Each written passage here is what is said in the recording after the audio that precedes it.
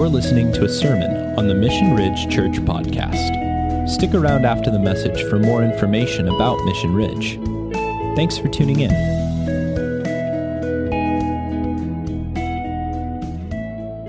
Well, anyway, let's start off.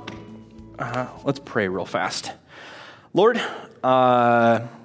just as I go through this message, let it be your words that we are hearing today. Just give us this day the message that you would want us to hear. Praise in your name. Amen.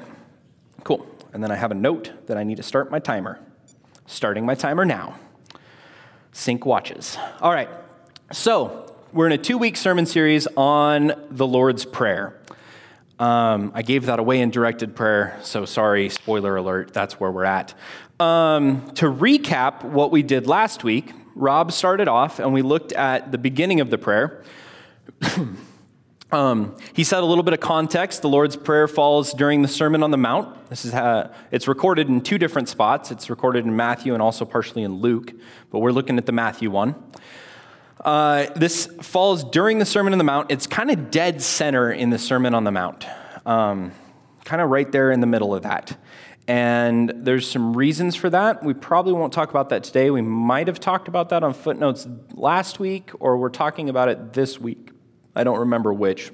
Check out a footnotes on that if you're interested in some of that extra stuff. But we started off with the beginning of the prayer. Looks like this. Jesus says, "Pray like this then. Our Father in heaven, hallowed be your name." So we start right from the top. We had our Father in heaven, and he pointed out that heaven is actually heavens, is maybe a better translation. And we should remember in that first phrase that our Father in heaven, God is not some absent landlord. God's not far away from us. God is right there with us.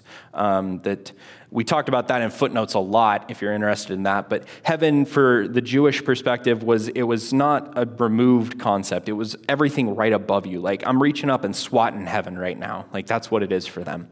So God, who's right there with us. And he's calling himself Father. He starts that in Exodus. He gives his name as Abba. That he's not just a God, he's our Father. This father-child relationship is instigated there. Hallowed be your name. We're talking about holding his name and keeping it holy, hallowing it, reverence, all of this. This is just the first 2 lines of this. That we carry his name and we need to keep that holy. Your kingdom come, your will be done. On earth as it is in heaven. This is where we left off last week with Rob. This is kind of the center. He talked a little bit of the chiasm here. You've kind of got heaven and heaven. You've got your will be done. Hallowed be your name. These two kind of tie together. And in the center, you've got your kingdom come, God's kingdom coming. This is what they're praying for with Messiah, right? The Jews they want the Messiah to come and bring about the kingdom of heaven, the kingdom of God. And we're praying in this, your kingdom come, your will be done on earth as it is in heaven. This is on earth here, right now, not later, not some glad morning, right now, right here. God's kingdom. We should be praying that. We should be praying that every day, is what we're hearing here. When you pray, pray like this. Maybe not these specific words, but this gives us a really good shape of what our prayers should look like. And so we move into the second half of this prayer today.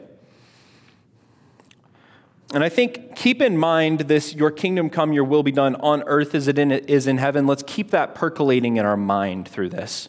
Because the way this happens is that I submit my kingdom, my personal kingdom, to God's kingdom. I take my desire, my wants, my needs, and I submit that to God's kingdom and say, God, use this. I submit it to his design. And we're going to see that in the rest of the prayer that follows. So coming after this, so we've addressed God here, and then we move into the next line, which is, give us this day our daily bread. The next 3 things are all things that we are asking of God. Okay, we come with these requests: bread, forgiveness, and leading us not into temptation. We come with 3 requests to God. So we've started with acknowledging who God is and what God wants and what we want God to do, and then we move into what we would like God to do in our lives personally. So let's talk about give us this day our daily bread for a second. When you hear this, even though I'm not a first century Israelite, I still think of probably the first thing that they're going to think of when I think of daily bread. There's one story that pops into my mind right off the bat. And it probably pops into your head too, or at least it will as soon as I mention it. Now, when we think of Exodus and Moses and the Israelites going through the desert and God provides manna on the daily.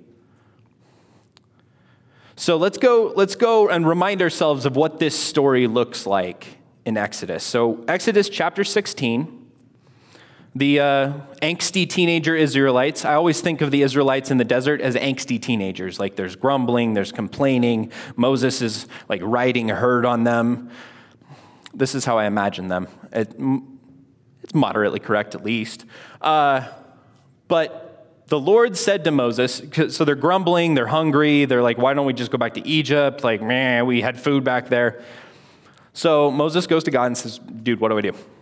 Lord says to Moses, behold, I am about to rain bread from heaven for you, which is, we often think of God raining fire from heaven, right? But no, he rains bread from heaven. That's kind of fun. And the people shall go out and gather a day's portion every day, that I may test them, whether they will walk in my law or not. On the 6th day, when they prepare what they bring in, it will be twice as much as they gather daily. So a couple things to cue in on. 1, bread coming down from heaven daily, except for on Sabbath. Even God takes a break. Logan, maybe I should hear that. And then the people go, that I may test them. God's going to test them. That'll come back later, but maybe log that one away. Let's go on. So we skip ahead a couple verses. Moses goes and tells everybody about this, and then we go to verse 14 through 20 here. In the evening, quail came up and covered the camp, and in the morning, dew lay around the camp. And when the dew had gone up, there was on the face of the wilderness a fine flake-like thing, fine as frost on the ground. When the people of Israel saw it, they said to one another, what is it? For they did not know what it was. And Moses said to them, it is the bread that the Lord has given you to eat. Let's go on. This is what the Lord has commanded. Gather it, each one of you, as much as he can eat. You shall each take an omer, according to the number of the persons that each of you has in his tent. And the people of Israel did so. They gathered, some more, some less. But when they measured it with an omer, whoever gathered much had nothing left over, and whoever gathered little had no lack. Each of them gathered as much as he could eat. Let's go on. And Moses said to them, let no one leave any of it over till the morning. You can't store this up. But they didn't listen to Moses because they're angsty teenagers. Some left part of it till the morning, and it bred worms and stank. Moses was angry with them. I love that. And Moses was angry with them. Darn Israelites. Moses being like, later on, me and Jacob were talking later on, he says something along the lines of, well, I didn't give birth to them, when he's talking to God. Like, they're not my problem.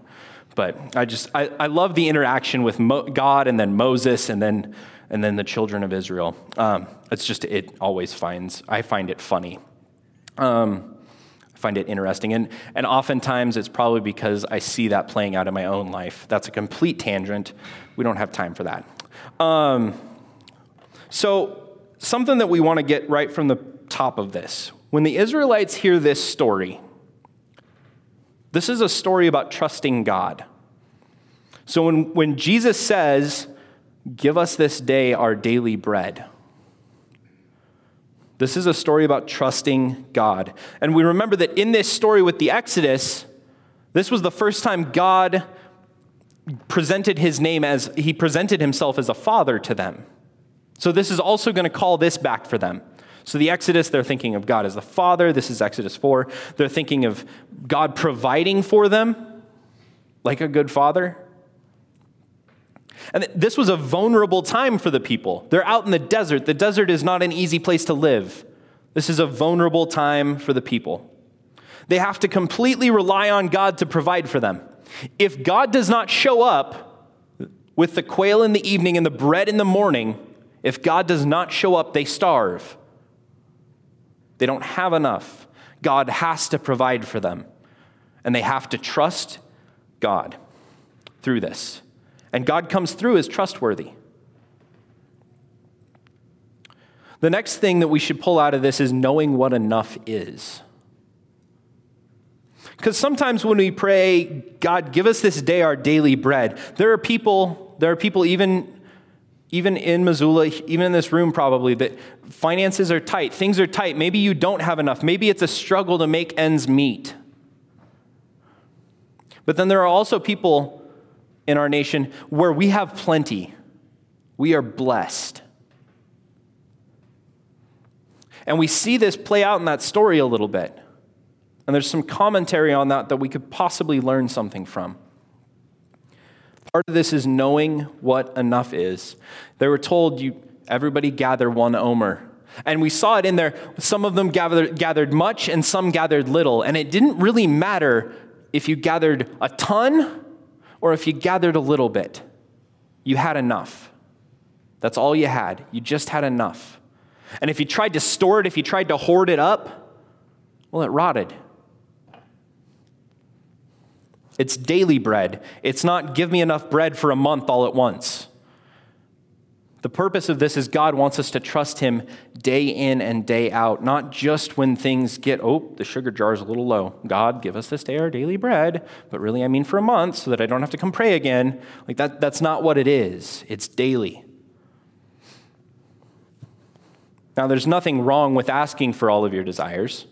That's not what this is saying. There's nothing wrong with saying, God, I want this.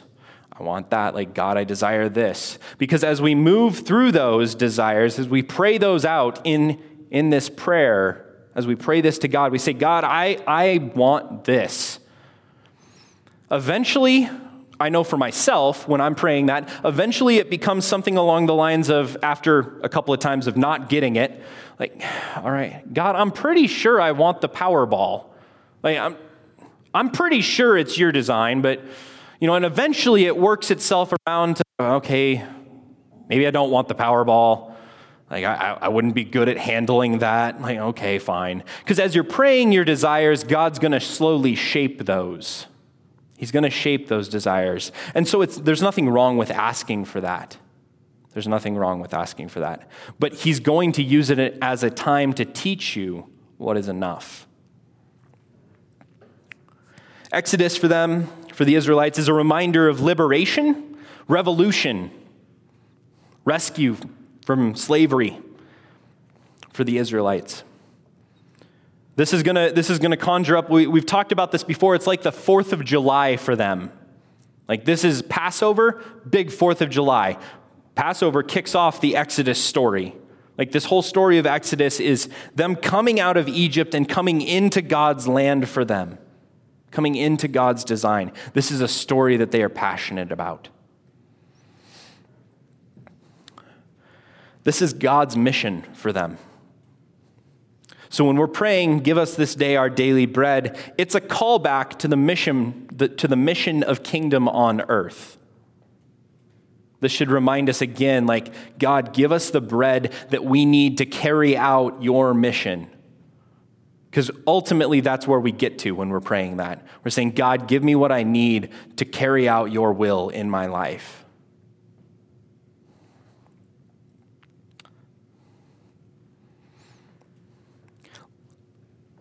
The last thing here is that we need to let God define what our part is.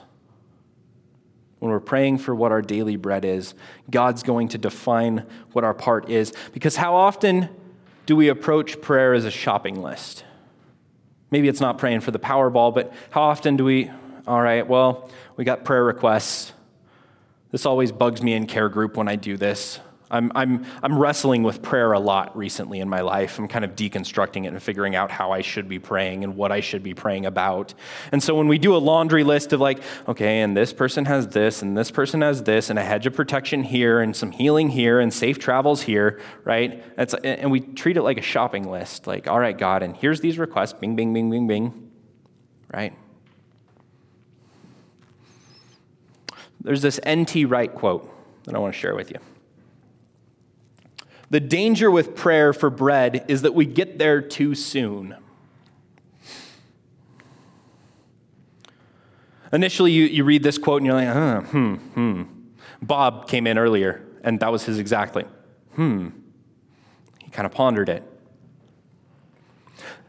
The prayer for bread falls after defining who God is and his mission. It's not at the beginning. It's saying, God, who is in heaven, God with us, we hallow your name. And then we're talking about his kingdom and his mission and his design for our lives. And then we ask for what he needs to give us. When we put our desires in line with God's mission, which is the first part of the Lord's Prayer, this changes what we end up asking for. This changes what we end up asking for.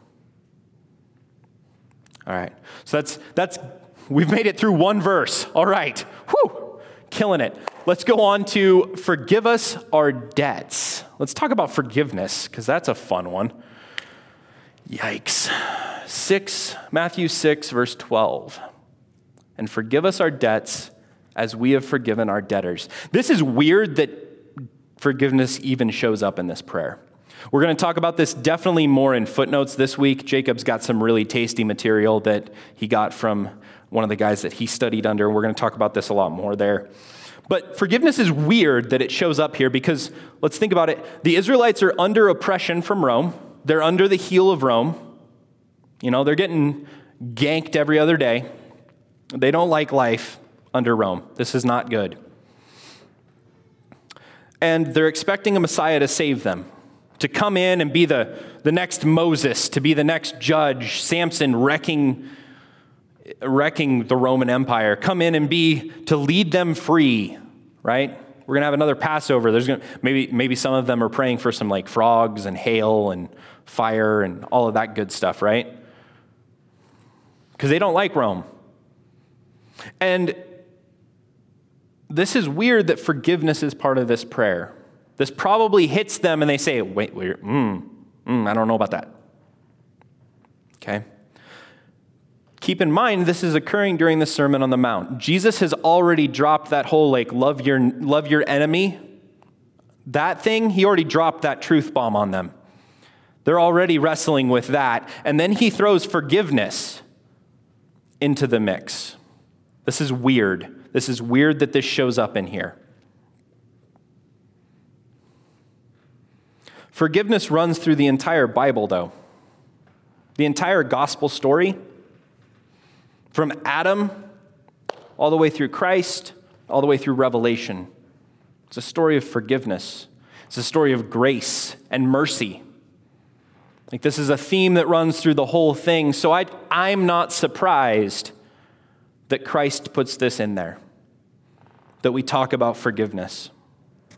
And even more so when we go to Matthew 6, 14, and 15, right after the Lord's Prayer, the very next thing that Jesus says, let's get the background there. For if you forgive others their trespasses, your heavenly Father will also forgive you. But if you do not forgive others their trespasses, neither will your Father forgive your trespasses. Take note here, this is kind of interesting. We haven't fleshed this out completely, but trespasses and debts are two different words in the Greek. A little interesting. Depending on the translation, they'll use trespasses through the whole thing, or they'll use two separate terms. But in the Greek, they're two different words. Rob and I were wrestling with this week a little bit. We were researching it. We were looking at it and trying to figure out why does he use two different words? From what we can tell, debts seem to be a little bit bigger. It's a bigger concept. And transgression or trespasses seems to imply smaller stuff even, not just the big stuff. Debts obviously when you say forgive us our debts, the Israelites are going to remember the year of Jubilee that they didn't do a great job of following, in all honesty. But every 7 years, they were supposed to forgive all debts and just wipe the board clean. That was part of the Levitical, that you'd have a year of Jubilee, forgive debts, right? But Jesus takes it a little further with this trespass statement of it's just this little stuff. So what does this mean? What does this mean, though, for us? How can we understand this? If I'm not able to forgive those that have sinned against me, if I can't forgive person A over here that sinned against me, that wronged me in some way, then it probably is a clue that I don't understand what forgiveness from God actually is. Think of it, I've heard it described as a pipeline. Forgiveness flows from God to me, and then it's supposed to flow out to everybody else.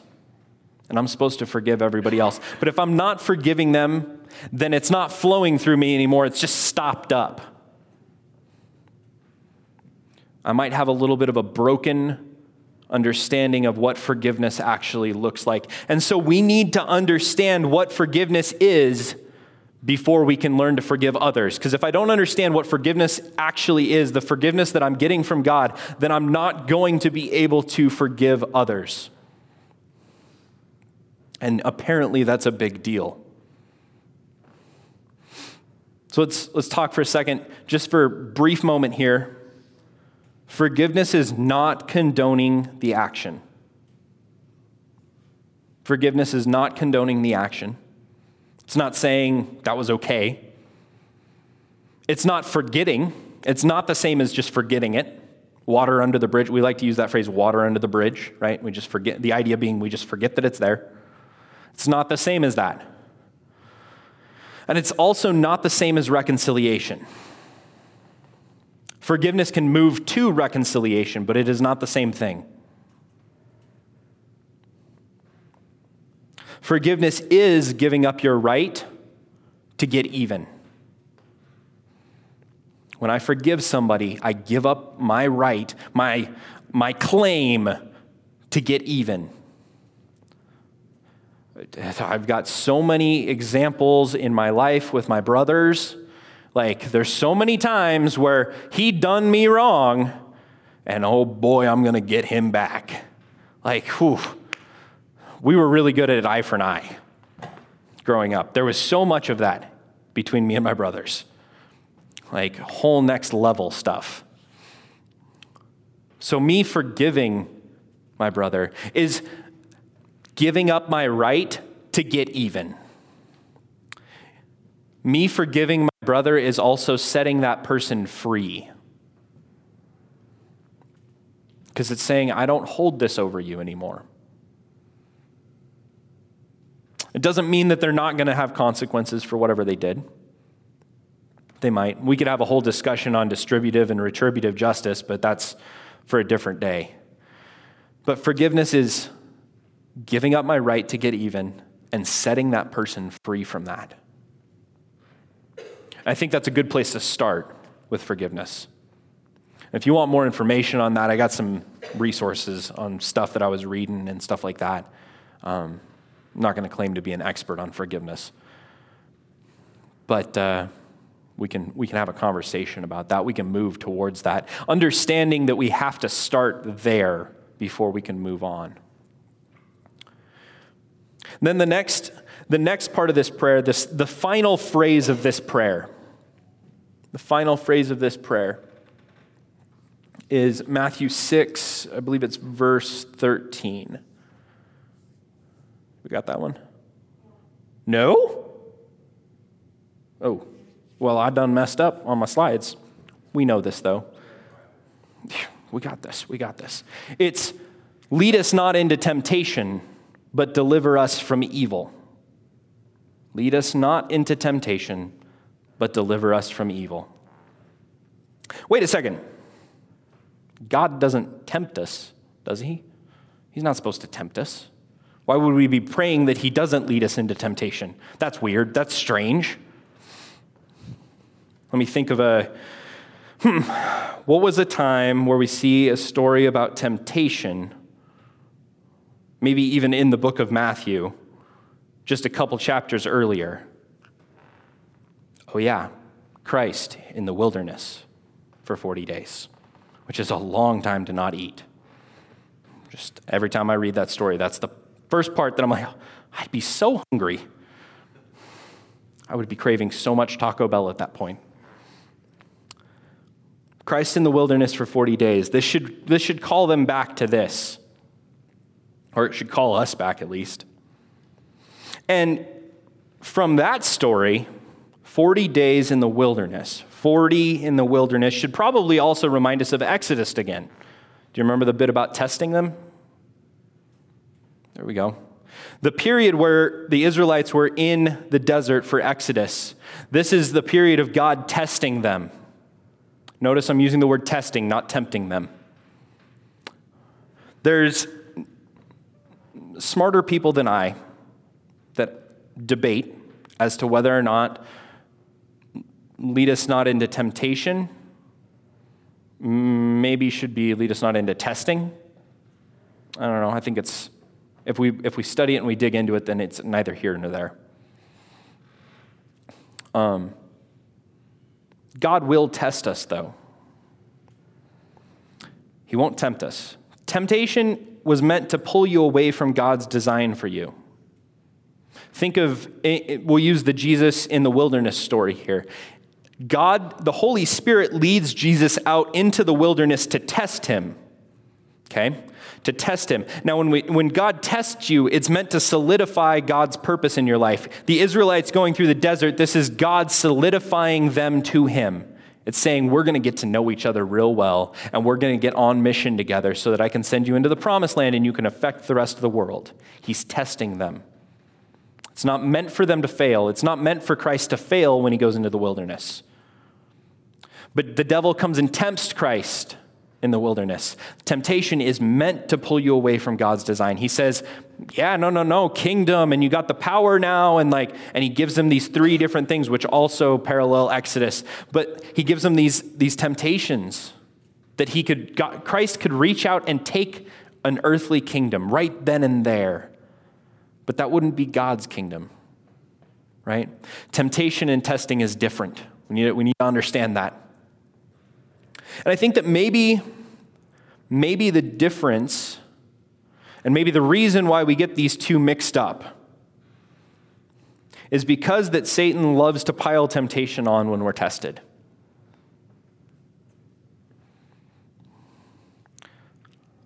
We think back to, I know in James, when we did the James series in James 1, we talked about how God doesn't tempt us.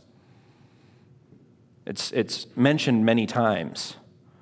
But we do know that when we walk through this messy stuff of life, there's temptation there. Like when we go through these times where God is giving us something that's going to grow us, that's when the opposition loves to pour on the extra junk. In all honesty, this has been a really rough year for a lot of us on staff, all of us. This has been a rough year for me personally, though. There's been a lot of growth. God is doing some really cool stuff in my life, but it has not been easy. And there has been many, many, many times where it feels like it is just poured on. So when we pray, lead us not into temptation, but deliver us from evil. It's saying, God, even if we're going through this testing bit, God, help us get through this. And help us avoid this if we can. Think of Christ praying in the garden. Like, he mimics the Lord's Prayer in the garden when he's praying. He says, like, if you can take this from me, take this from me, right? God, if I can go through, if I can just avoid this whole test bit, if I can avoid this messiness, take it from me. But if I can't, that's the second part, deliver us from evil. If I can't avoid this, if we got to walk through this, God, deliver us, bring us through this, because it's only with your grace and your power that we're going to make it through this time. And that's where it ends. And this is why, this is why we tack that ending onto the Lord's Prayer. You might have noticed, you'd be like, wait, where's that? Like, for yours is the power and the glory and the honor forever and ever and ever and a, like that whole bit, like they added that in later. That was about 400 to 500 AD, 4th or 5th century. The church added that on. We'll talk about that a little bit this week too in footnotes. But I think that like we end this with deliver us from evil, for thine is the power and the glory forever and ever. Like, this is God's power and his glory. This is the story of Christ coming down and breaking the bonds of sin and death. Breaking them apart. This is what we get with that. This is what we're praying. Like, how many times do we just like recite this out? Like, it becomes repetitive and we don't think about it. We just spit it out over and over and over, right? It's got a nice little cadence to it. Like, I picked the trespass against us because I like how that trespass against us sounds. Like, it just sounds really cool when you get a bunch of people saying it and it sounds like throughout the whole room. It's a lot of fun for me personally. But how often do we just roll through this? This is why we ask God to deliver us from evil. So we're gonna move into the kind of the closing here. And there's one more thing I want to point out, is that through the entire second half of this, give us this day our daily bread, lead us not into temptation, but deliver us from evil. What was the daily bread? Lead us not into temptation. Forgive us as we forgive those who trespass against us. Like, there's all of this communal. It's not a single, like, forgive me as I've forgiven. Like, no. Give me this day my daily bread. No. This prayer is meant to be communal. Not saying we shouldn't pray it by ourselves. We should. And our prayers should have this structure. It's a great idea. You're not going to go wrong with that. But it's also meant to be prayed communally. And everything in this prayer, we're supposed to take as a community, and we're supposed to chase after this as a community. When we're praying, forgive us this day our daily bread, when we pray that in a community, there's this thing that happens. When I'm praying with my neighbors, whether that's my actual neighbors or my figurative neighbors, when I'm praying with my care group and I hear this person crying out and saying, this is what I need this. And I hear this and I say, oh, wait, I have that. I don't need that. That right there, hearing what other people's daily bread is, what they need to carry out their design, that right there, that's where we get into the mess of it and we walk out kingdom. And it doesn't happen if we don't do it in community. We have to do this in community. He's going to shank me with a drumstick, but I know a dentist who's really, really good at this, because he'll hear about somebody with a sore tooth, and he's like, oh, well, let's go to my office and we'll fix that. Like, he goes up and finds, hypothetically, there might be a camp with a lot of, like, kids that come from really rough backgrounds, and maybe hypothetically this dentist says, oh, I've got this skill, I've got this desire to use my gifts and my abilities, this thing that I've been given to serve others because they need it. He's going to shank me with a drumstick when he gets back. Anyway, like, this is walking out daily bread. This is the power of praying this in community, right? And the same thing goes for forgiveness. Like, if I'm pissed off at Shanoa, I'm not. Like, I'm not at all. You're in the front, she ate all of my pickles. It's actually not true. They leaked all over my fridge. It was horrible. But she ate all of my pickles, and I'm mad that she ate all of my pickles. I'm not. If we're praying together, I have this sneaking suspicion that as we're going through the Lord's Prayer, I feel like the Holy Spirit's going to be convicting the bejeebies out of me if I'm not going to handle my forgiveness with Shanoa there.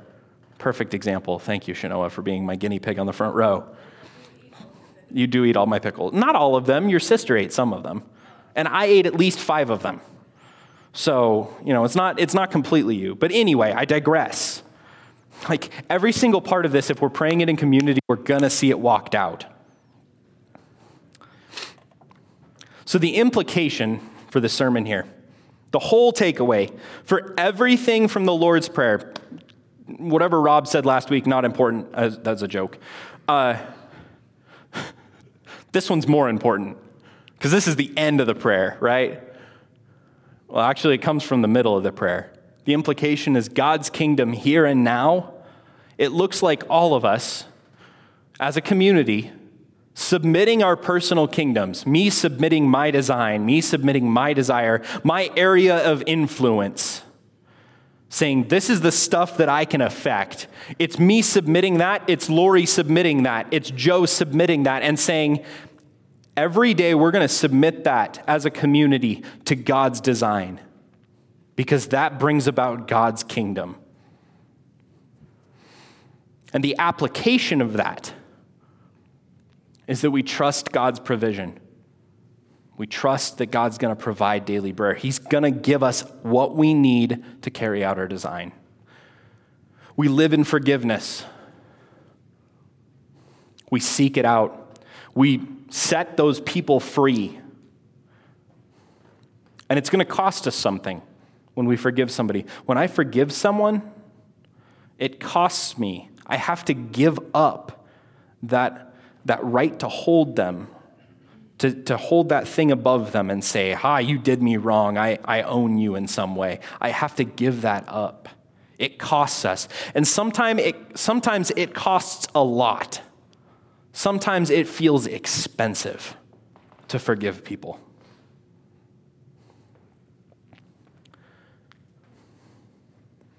And we have to flee temptation. We have to say, God, we're going to go through this trial period. If we have to, I guess. I'm reminded of a red-green prayer. But if we got to go through this, we're going to go through it. But it's only through your power.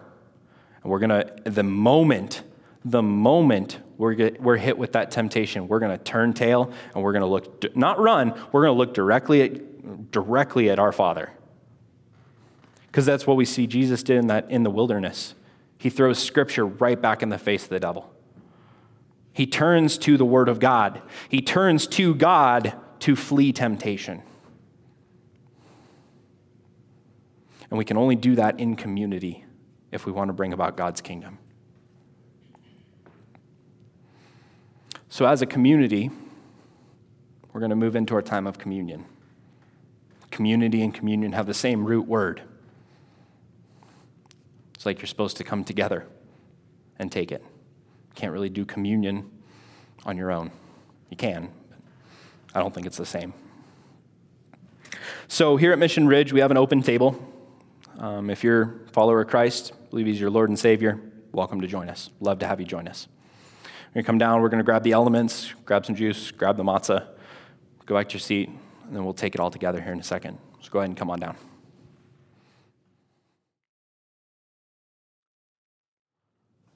So on the night that Jesus was betrayed, they were having Passover, him and the disciples. And when he had given thanks, he took the bread, he broke it, He said, "This is my body, which is for you. Do this in remembrance of me." Let's remember him.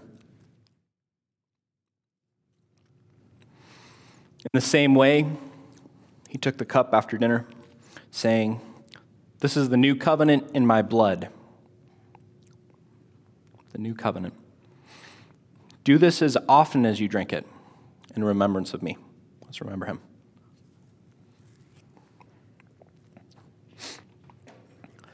Lord, we thank you for your word, for your promises.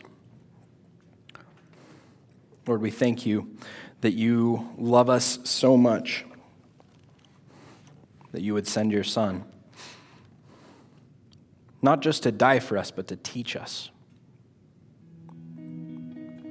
to instruct us in how to relate to you, in how to carry out your design for our lives.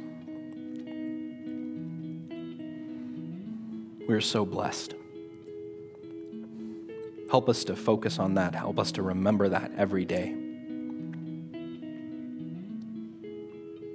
Pray this in your name. Amen. Thanks for listening to the Mission Ridge Church Podcast. Be sure to subscribe and share if you enjoyed this message. Mission Ridge is a new church in Missoula, Montana. If you're in the Missoula area, we would love to have you join us for worship on a Sunday. For more information about Mission Ridge, connect with us on Instagram, Facebook, or online at missionridge.church.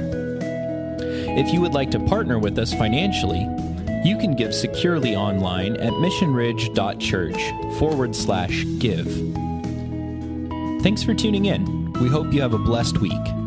We'll catch you on the flip side.